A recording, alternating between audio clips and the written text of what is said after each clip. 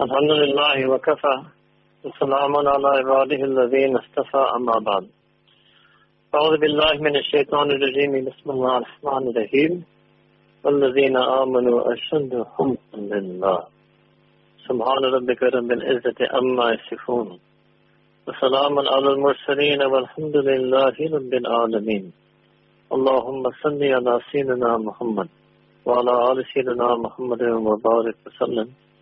اللهم صل على سيدنا محمد وعلى آل سيدنا محمد وبارك وسلم.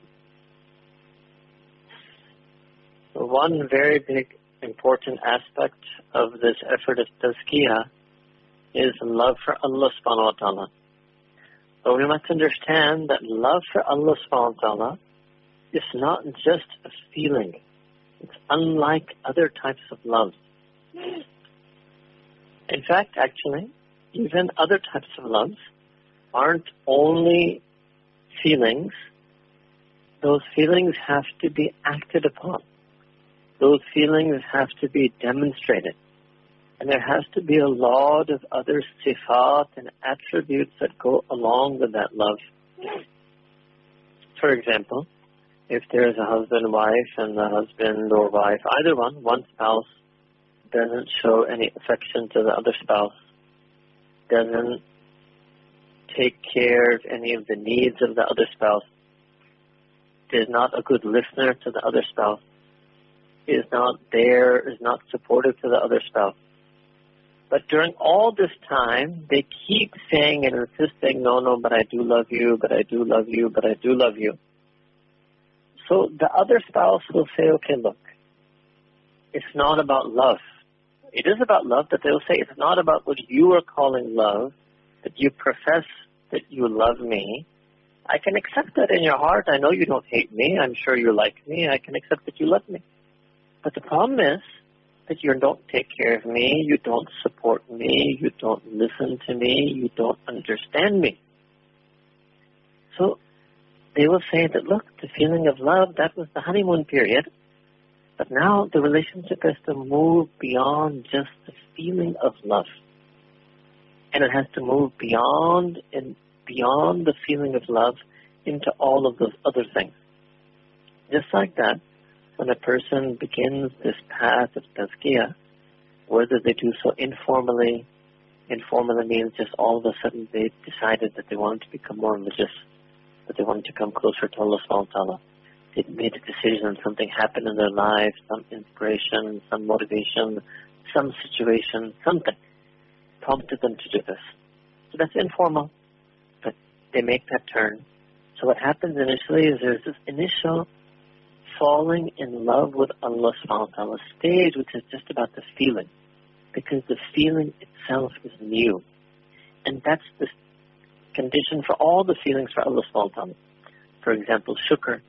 So if a person was far from deen, far from Allah subhanahu wa ta'ala, and all of a sudden they actually feel shukr.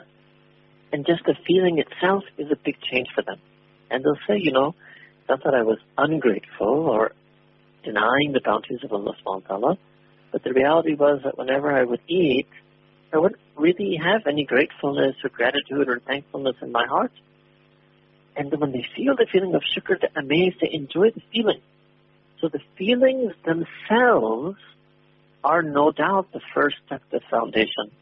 And the feelings themselves, acquiring those feelings, then tasting those feelings, experiencing those feelings, experiencing the sweetness of those feelings, that is really much of what constitutes the beginning aspects of this path.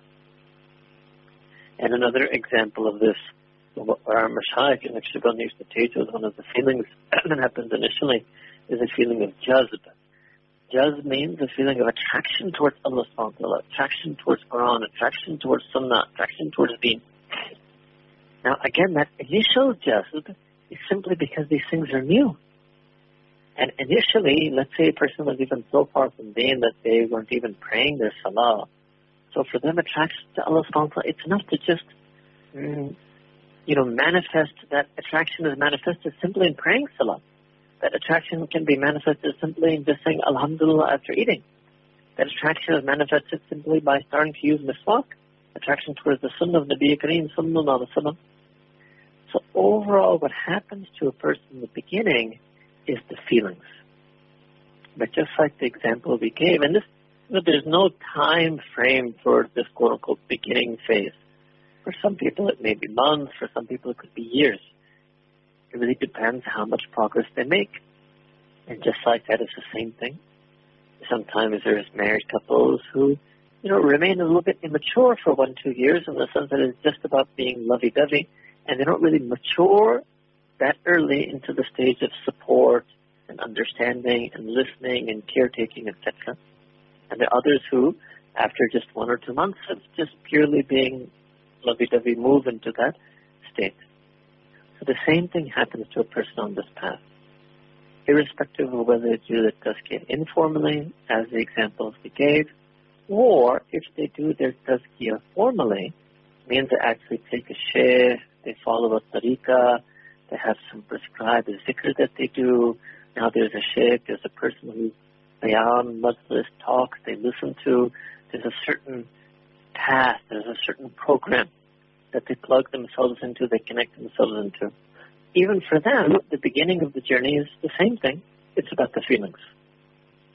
Now, a slight difference might be is that those who undertake their tazkiyah formally, many times they derive their feeling from the path, from the method of zikr, from the shaykh. And then that sort of adds a little bit of richness or depth to this stage. So then a person might have feelings for their shaykh, feelings for the path, feeling for the particular method of zikr. And the more they have an attraction to it, the more they have a jazb to it, then the more they're able to progress closer to Allah subhanahu wa ta'ala. But then what happens is that as second stage, the next stage comes in a person's tazkiyah, spiritual development. Whether they are informal students of tazkiyah or whether they're formally learning tazkiyah. And that stage requires to go beyond simply feeling the feelings. It requires a person to go beyond just experiencing the feeling, go beyond experiencing and enjoying the sweetness of the feeling. It requires now a person has to have the sifat, the attributes, the characteristics that are defined by love, described by love, required by love. And it's only when a person gets those attributes and characteristics, then they can be said to now extremely love. And that's the word Allah subhanahu wa ta'ala used in the Quran. وَالَّذِينَ آمَنُوا أَشَدُّ حُبًّا لِلَّهِ. That those who have iman are extremely intense. Extremely intense, intensely extreme in their feeling of love for Allah subhanahu wa ta'ala. So what does it mean? They take the feeling all the way. They have follow-up and follow-through on that feeling. And their whole being becomes tabi'. Tabi' means their whole being submits itself to that feeling, follows the feeling. Love leads and they follow. Not just that they feel it, love leads and they follow. And this is why Imam al-Ghazali in Ihya al-Muddin in his Kitab al-Muhabba, in his book on love, he brilliantly talked about these different levels of love. And the highest level of love is ubudiyya, is absolute, complete, unqualified slavehood and submission and subservience and subordination and obedience and worship to Allah subhanahu wa ta'ala. That's called ashaddu hubban lillah. And many people, they don't understand this. And some people, they even fall into the mistaken understanding that tasawwuf is just about the feelings. And when they do that, that can, in many, many ways, lead a person astray. The first way that a person can go astray when they end up, very unconsciously many times on this position that it's just about the feelings, is they don't focus on amal. And they don't have amal, they don't have practice. They don't have tahajjud, they don't have zikr. They may be very emotionally fond of zikr. They may love to read fancy books explaining the different types of muraqabah and zikr. They might even compile and translate such books. but they don't practice it themselves. They don't actually have the practice. They just love the concept. They love the notion. They just love the idea of it all. And this is something, this first way of going astray, first sort of dangerous point, actually has become more widespread today. And I think that one reason is that, especially I would say, and obviously I was speaking tonight, the English-speaking seekers on the path, it's a bit more widespread in us because a lot of the English-speaking Muslims, whatever their ethnicity may be, background may be, but a lot of English-speaking Muslims come to Tazkiyah and Tasawwuf initially not actually for the sake of their own taqwa and for Islah. They come out of this nostalgia and this love for tradition, for those who are more sort of in the US and UK, or this love for akabir and elders and mashayikh, for those who are more South African and Pakistani and Indian and Eastern mentalities. So it's not a wrong niyyah, and it can be a very useful initial niyyah. But if a person does not move beyond this initial intention and refine and further develop their intention, they can end up going astray. I mean, just imagine like a small child when they go to school. So why do they go to school? They don't go to school if you find the first day of school. Obviously, there's some children who find the first day of school a terror, but there are many children that we've observed on our own children that they're so excited about going to school. They're so happy that they're finally going to school like their elder brothers and sisters. But why was the excitement about going to school? They just want to go to school. It's just a notion in their heart. They're not excited about it because of the education, because of the learning, because of the, if it was ideally in Islamic school, because of the tarbiyah. No, they're not looking at the actual aims and objectives of the school. They're just excited about the notion of being a student, of being a school-going student. So many of the English speakers, English-speaking Muslims who come on this path of tasawwuf, sometimes it's just a love with the notion. And interestingly, I was reading a work by Shah Ghulam Ali Dehlvi Rahimahullah Ta'ala, when I was one of the great Naqshbandi Mujahideen Mashayikh. And he actually wrote about this, that some people actually would, and obviously it's something that was in his time and was probably going on for centuries before him, that they give bay'ah, and he was talking about different reasons why people give bay'ah to a shaykh. And he says that some people give it just because of intisab. They just want to be attributed to being bay'ah to a shaykh. That's it. It's just like their identity. It's just a notion they're fond of. They just feel that, well, I should become bay'ah to somebody.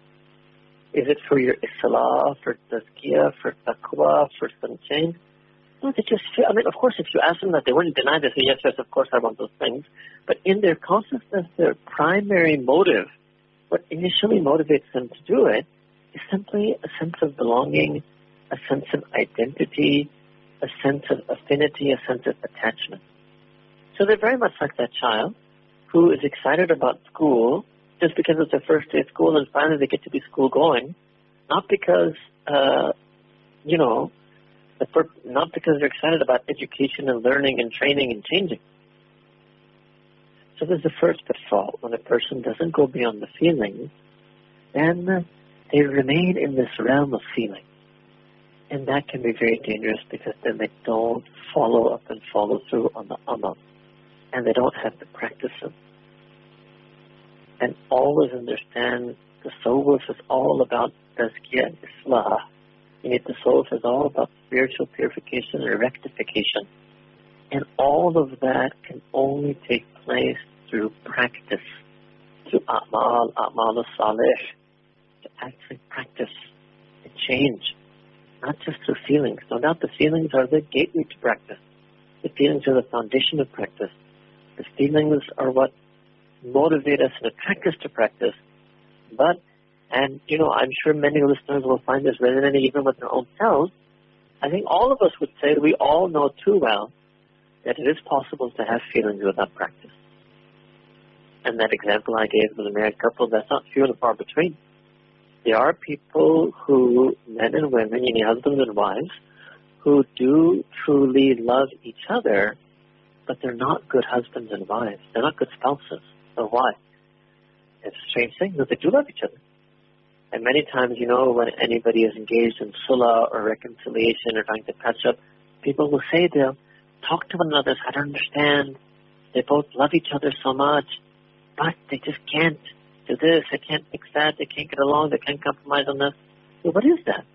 That's feelings without practice. It's feelings without the attributes.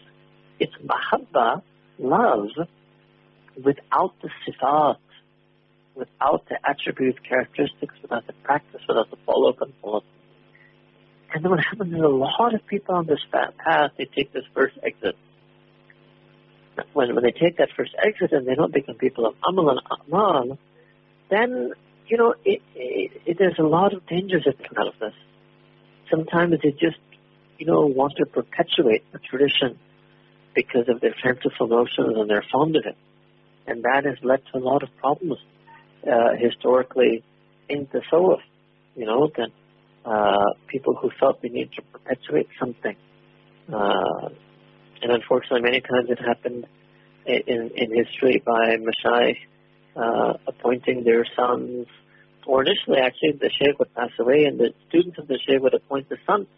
Now definitely there are many times, and that has happened in history many times, that the son is truly, honestly capable of that task on the basis of their own taqwa, their own wilayah, but many times the son would not be as capable. And then that's how many of our institutions, whether in the Khan or even madrasa, have degenerated over the years.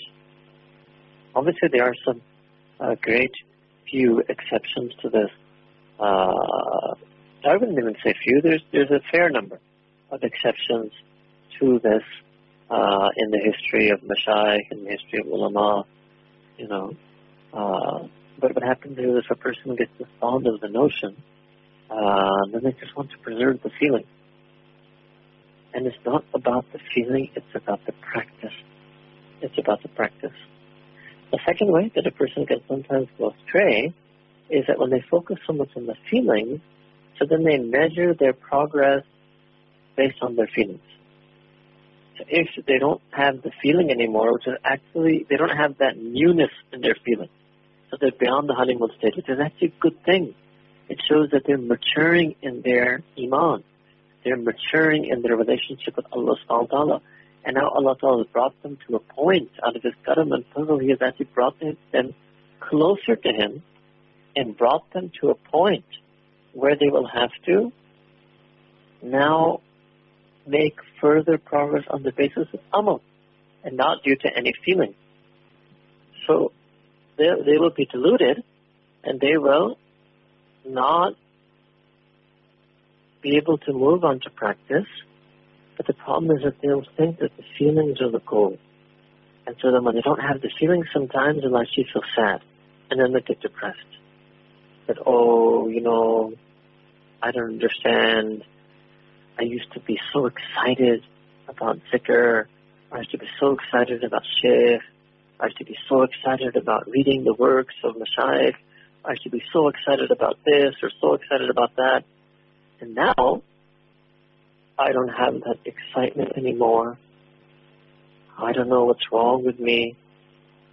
I don't know what am I going to do. I don't know what's going to happen. I think I've lost everything. Allahu Akbar Kabira. Actually, you just matured, right? And this would be another strange thing if two spouses sat with each other, one of them started this line, and, I don't know, I have the same excitement that I had the first week when we were married. I think I've lost everything. I think it's all over. So the other spouse would say, what's the matter with you? It's never going to be like this. It won't always be like the first week. No relationship is like that. You have to mature in the relationship. Now it's about something else. So you're identifying progress with something that took place at an earlier stage, not at the current stage. It's like a student now who was that child who went to school excited just because it was the first day of school, and then now they're in high school and they say, I'm not so excited about school as I was when I was 5 years old and I went for the first time. You say, but that's because you're excited just for the sake of going to school. Now you have to be excited about the learning. about the academics, about the education, about the knowledge. And yes, if that doesn't excite you, then you're in trouble. But just being in the school or just being a school-going person, that's not exciting anymore. That's worn off. It's the same thing in this path. Just being a quote-unquote murid or being a quote-unquote Sufi or viewing yourself like that, that's going to wear off. That's not going to sustain you because that's not a real reality. And the real Mashayikh and the real Salikin in history, they understood this. And that's why whenever you read their biographies, it's amazing. You see this progression. No doubt you will see that some of them began to search for a shaykh and wandering for the shaykh and making du'as and salat and istikhara, and then they find the shaykh and there's the story of how they met and they loved and they're falling in love. But then after that, it's not like their biography ends. That's just like a preface. It's like a prologue. It's not even the first chapter. It's just considered a preface, an introductory little prologue to their life. And the rest of their life is what? About how much ilm they studied, how much zikr they did, how much ibadah they did, how much taqwa they had, how much dawah they did, how much khidmat they did. The whole rest of the whole biography is about their practice. It's just the first chapter or maybe the introduction that talks about these feelings and that honeymoon phase. And exactly the same thing will be about their effect on their student. Yes, the effect on the student, initial effect will be the same thing. Just attraction, love, falling in love, attraction to the path, attraction to Allah, attraction to dhikr, etc. But then the student also has to move on. The student has to move on to the next stage, which is deep practice of deen. And that's a longer stage. Just like go back again to the example of marriage. Honeymoon is a short period, and marriage is for life. When the honeymoon period may last a few months, and the marriage is going to last a few decades. It's the same thing in suluk. Now what happens is, the third thing that happens is that the people who are lazy, and it's almost ironic because the purpose of formally doing tazkiyah is that, no, I need more help in laziness. If I wasn't so lazy, then maybe I could do it informally and read books and just practice and become a person of taqwa, and there's the Quran and there's hadith and sometimes sit with ulama and mashayikh, and it's enough for me. So actually the people who are more lazy, who for them it's more encouraged and more emphasized that you should embark on formal tazkiyah, have a path and a program that they connect to. So these are people that, and on top of that, the English-speaking Muslims, for them is on top of that, they're like doubly lazy, right? Now, when alhamdulillah, they joined the path, they got the feelings, had the attraction for Allah subhanahu wa ta'ala, and then that brought them now to the juncture. So, okay, now the feeling should be enough to take away your laziness. And now it's time, right as we say in our New York English, it's time to walk the walk. It's time to do amal. It's time to practice. They fell back. So the whole path was undertaken to cure this laziness. And the person ends up being right back to lazy self. It's like they just end up right back at the starting point. And then they say, oh, I'm lazy, I miss Fajr, I'm lazy, I miss Zikr, I'm lazy, I don't read Quran, I'm lazy, I'm oversleeping, I'm lazy, I'm overeating, I'm lazy, I'm wasting my time. Dear Shaykh, I know all these things, I don't know what to do. Allahu Akbar. What you were supposed to do is all those feelings you got in this initial period of tazkiyah, you're supposed to use those feelings now to combat and overcome the laziness and become a person of practice and amal. Yeah, don't do it. Allahu Akbar. So if people could understand, and I think, and this is why I'm trying to do it explicitly for all of us, myself and everyone tonight, is, I think a lot of the things that our great mashayikh maybe took for granted or things that were understood, people don't understand that now about the soul. The only thing they understand on their own is the feelings part and the excitement part and the attraction part.